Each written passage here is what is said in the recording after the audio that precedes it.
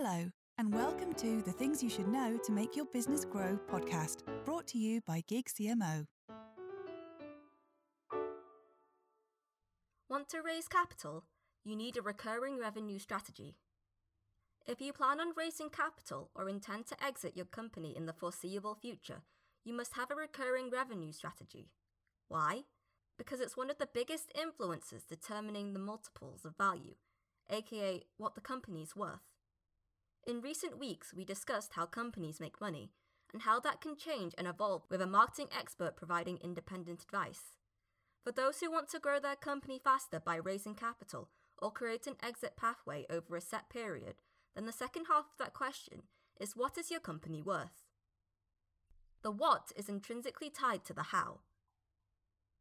How does the market calculate valuation? This is simply connected to how much revenue your business model generates. But what investors also want to know is how repeatable and recurring that revenue is. What is recurring revenue? Investopedia describes recurring revenue as the portion of a company's revenue that is expected to continue in the future. Unlike one-off sales, these revenues are predictable, stable, and can be counted on to occur at regular intervals going forward with a relatively high degree of certainty. Fractional Chief Marketing Officer and CEO whisperer Michael O'Hara says he thinks of it in terms of how much business will you do if you turn off the proverbial lights. That is to say, if you stopped doing any new business tomorrow, how much money would you make and for how long? It is another reason to get your pricing strategy right from the get-go. How do you value a company against recurring revenue?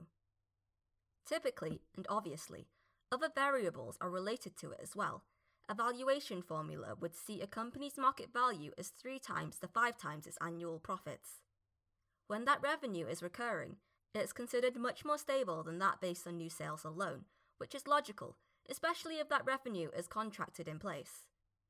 While a contract is in place, the emphasis shifts from sales and marketing to customer care and reduces or redirects the resources required for acquiring new business. When it comes to renewal, there is already a valuable relationship in place. It's likely that if the product and service have met customer expectations, then the client will renew the contract. Other factors in securing recurring revenue and its value to buyers or investors. Having recurring revenue as a contracted commitment is an excellent way to determine a company's turnover and consequently prove its value to buyers and investors. However, taking that a step further is the contract length. Typically, contracts in areas such as technology services have been 1 year in length.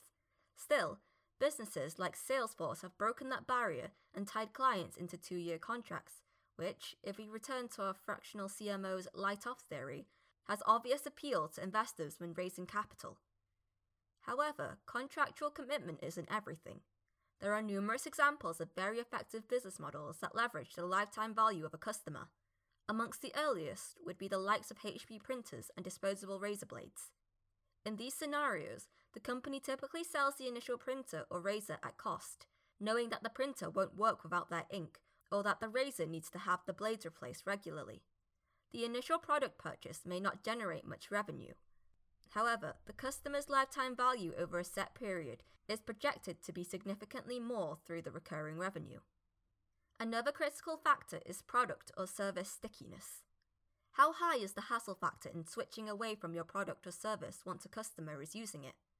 For example, once you have all your information in your accounting software, how much of a nuisance is it to change it, learn a new program, get clients to interact with a new program, and what are the chances of losing your data in the process?